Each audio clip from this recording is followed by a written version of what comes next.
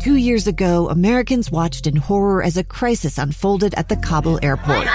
There's desperation and anguish. More than 80,000 Afghans have since arrived in America, but this story is still unfolding. I'm Andrea Martin. In my new podcast, Stranger Becomes Neighbor, we'll find out what happens to these new arrivals in our communities. Who would help our newest neighbors? Follow us at kslpodcast.com, Apple Podcasts, or anywhere else you listen. Welcome back to the program. I'm Lee Lonsberry. Quick little impeachment update. They have adjourned the recess, if that's how I phrase that, and Adam Schiff is back making his case. Anyway, we will continue to follow that throughout the day in case there are any exciting developments. And in the meantime, I want to talk to you about something coming up today, and it is a deadline, a pretty important deadline for the folks who are behind the tax referendum process. You remember not too long ago, the Utah House of Representatives and the Senate, they got together in a special session and debated and ultimately passed a tax reform measure. Well, there are some folks who didn't think that the passage of that measure was a good thing, and there are some options available to you when you have that feeling, and they took advantage of a tool in Utah statute, and that is to form a petition and gather signatures to attempt to put this issue on the ballot for Utah voters here in November. Not long after that effort commenced, Harmon's grocery stores, they announced that their 19 locations around the state would allow for the gathering of signatures. And on the line now, I have Bob Harmon, who is the chairman of Harmon's, to talk a bit about how that effort has gone and what folks can expect over the next few hours. Mr. Harmon, sir, I'm grateful to you for joining us. Thanks for calling in. Oh, thank you so much. I appreciate you letting me have the opportunity. Can you do me one favor? I'm going to take a little tangent here for just a moment. I, for a time, grew up just near Rochester, New York, as you likely know, the headquarters of Wegmans. I grew up going to that grocery store, and my wife became very fond of Wegmans as we lived out on the East Coast. And when we moved back here to Utah, she, knowing that Harmon's was the closest approximation, scurried right over there and has been happy since we come back here to town. Well, just on that note, we spent many days in Wegmans. They're a best-in-class operator back there, and we certainly didn't have everything figured out. So we spent about a few plane tickets and spent plenty of time in our stores to find some of the different services and things that we could provide this community. Very cool.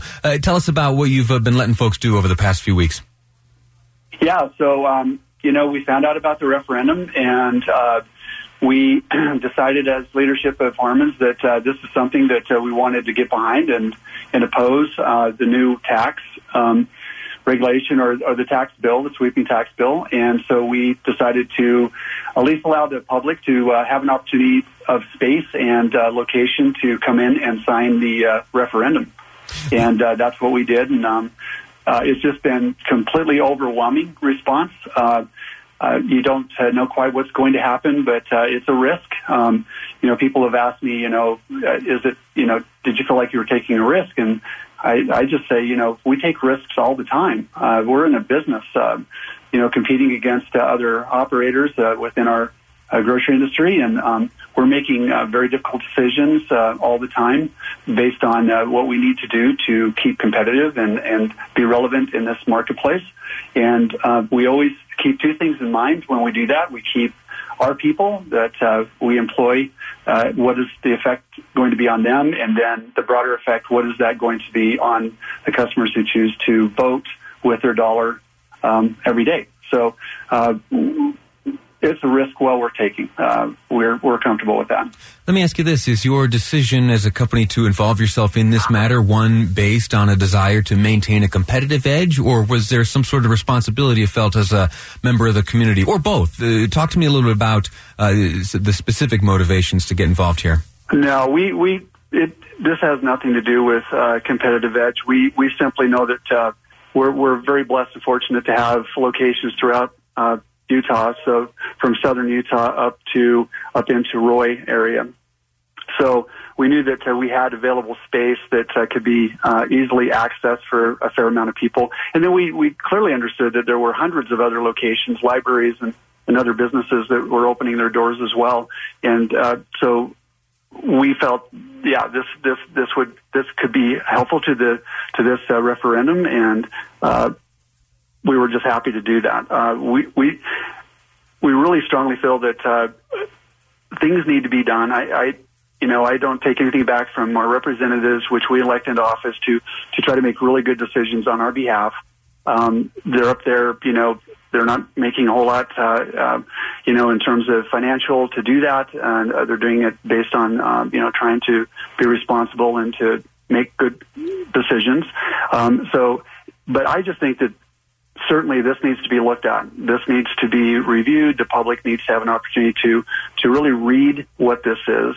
Number one, more than anything, just to that point, I've been in many of our stores in the last week and a half, thanking all the volunteers who have just been unbelievably incredible in giving up their time and putting in many, many, many hours to man the tables and be a witness to the signatures. So, credit to them. But I was talking to a lot of the customers, and literally it was a little bit shocking to me how many didn't even understand what had happened or what this was. Just the fact that we have, a signing table queued that up, and then they had an opportunity to learn more about at least what was a part of this sweeping tax bill. That was a little bit shocking to me that so many people really were unaware. So that to the point is that's why probably as much as anything that people have the right to vote. They have the right to review and make their own decisions based on their knowledge and their personal piece in this community, whether it's based on their family, their business, their whatever those pieces are within this. And that's all right. And I think that that's probably paramount to this tax referendum is the fact that let's take a look at it. Let it be public. Let us weigh in, see what this is really about. And then come November, make a decision. I applaud anyone who votes either way. Yeah. It's their right to vote, but I think that it's our right to know what it's about. Let me ask you this. How that's going to affect us. One last question. Time is tight. When it was announced initially by your organization that you would be opening your doors and allowing for the gathering of signatures at your locations, the governor spoke out and expressed some disappointment that there hadn't been communication between your stores and his office. Now, I would absolutely point out that you were under no obligation and were not required by any means to make that phone call or have that conversation. But since then, have you had contact with the governor's office? No, I personally have not, and I'm sure that in time, once this becomes more available to the public, and hopefully this referendum passes, that we do have an opportunity to have more dialogue. This all came into fruition. And I know they worked on it for many, many, many months. I'm learning more and more and more about this almost every day. But and I have read this bill. And I'm trying to figure it out on, what that actually means, to every segment of this. But the bottom line is that we were right in the middle of our two biggest holidays of the entire year. Sure. It was Thanksgiving and Christmas. Folks like to frankly, eat that time of year. We were taking care of our people, and we were taking care of the communities that we were served. I certainly we weren't thinking about, really other than, providing great service and doing what we could in the busiest time of the year. I'm not using an excuse. That's just factual. Sure. And I this really kind of popped out just right within that time frame, to really our direct awareness. And at that time, we're just like, wait a minute, this is something that, it was a special session. Sure. It was passed. It was signed, and here it is. And we just felt right then that wait a minute, this is something that's going to affect really those people in the community. When it's a tax on food specifically, and there's a tax on gas that's a part of this as well. But But it's really affecting those that they're already struggling, and they're already doing what they can day to day, week to week, to provide for their families.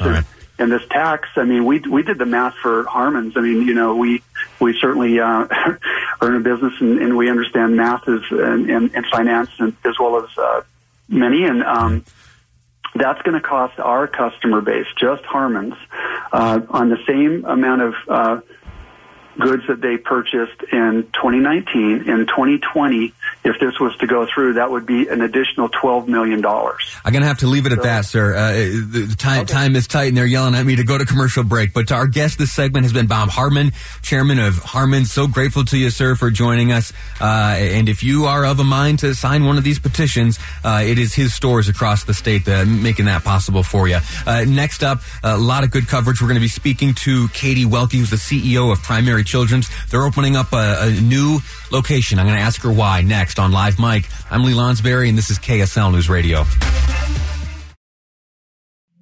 2 years ago, Americans watched in horror as a crisis unfolded at the Kabul airport. She was tear-gassed and beaten. Images of thousands desperate to escape Taliban oppression filled our news feeds. More than 80,000 Afghans made it to America. But the story didn't end there. It was very cold. There was no power, no heat. Who would help our newest neighbors? I'm Andrea Smartin. In Stranger Becomes Neighbor, you'll hear the stories of some remarkable refugees who left their homes and their dreams behind, only to start over from zero. Their only possession was 3 blankets. And you'll meet Americans who stepped up to help them. You want me to come when you deliver your baby. What can one person do in the face of an international disaster decades in the making? That's Stranger Becomes Neighbor. Find us at kslpodcast.com. Follow us on Apple Podcasts or anywhere else you listen.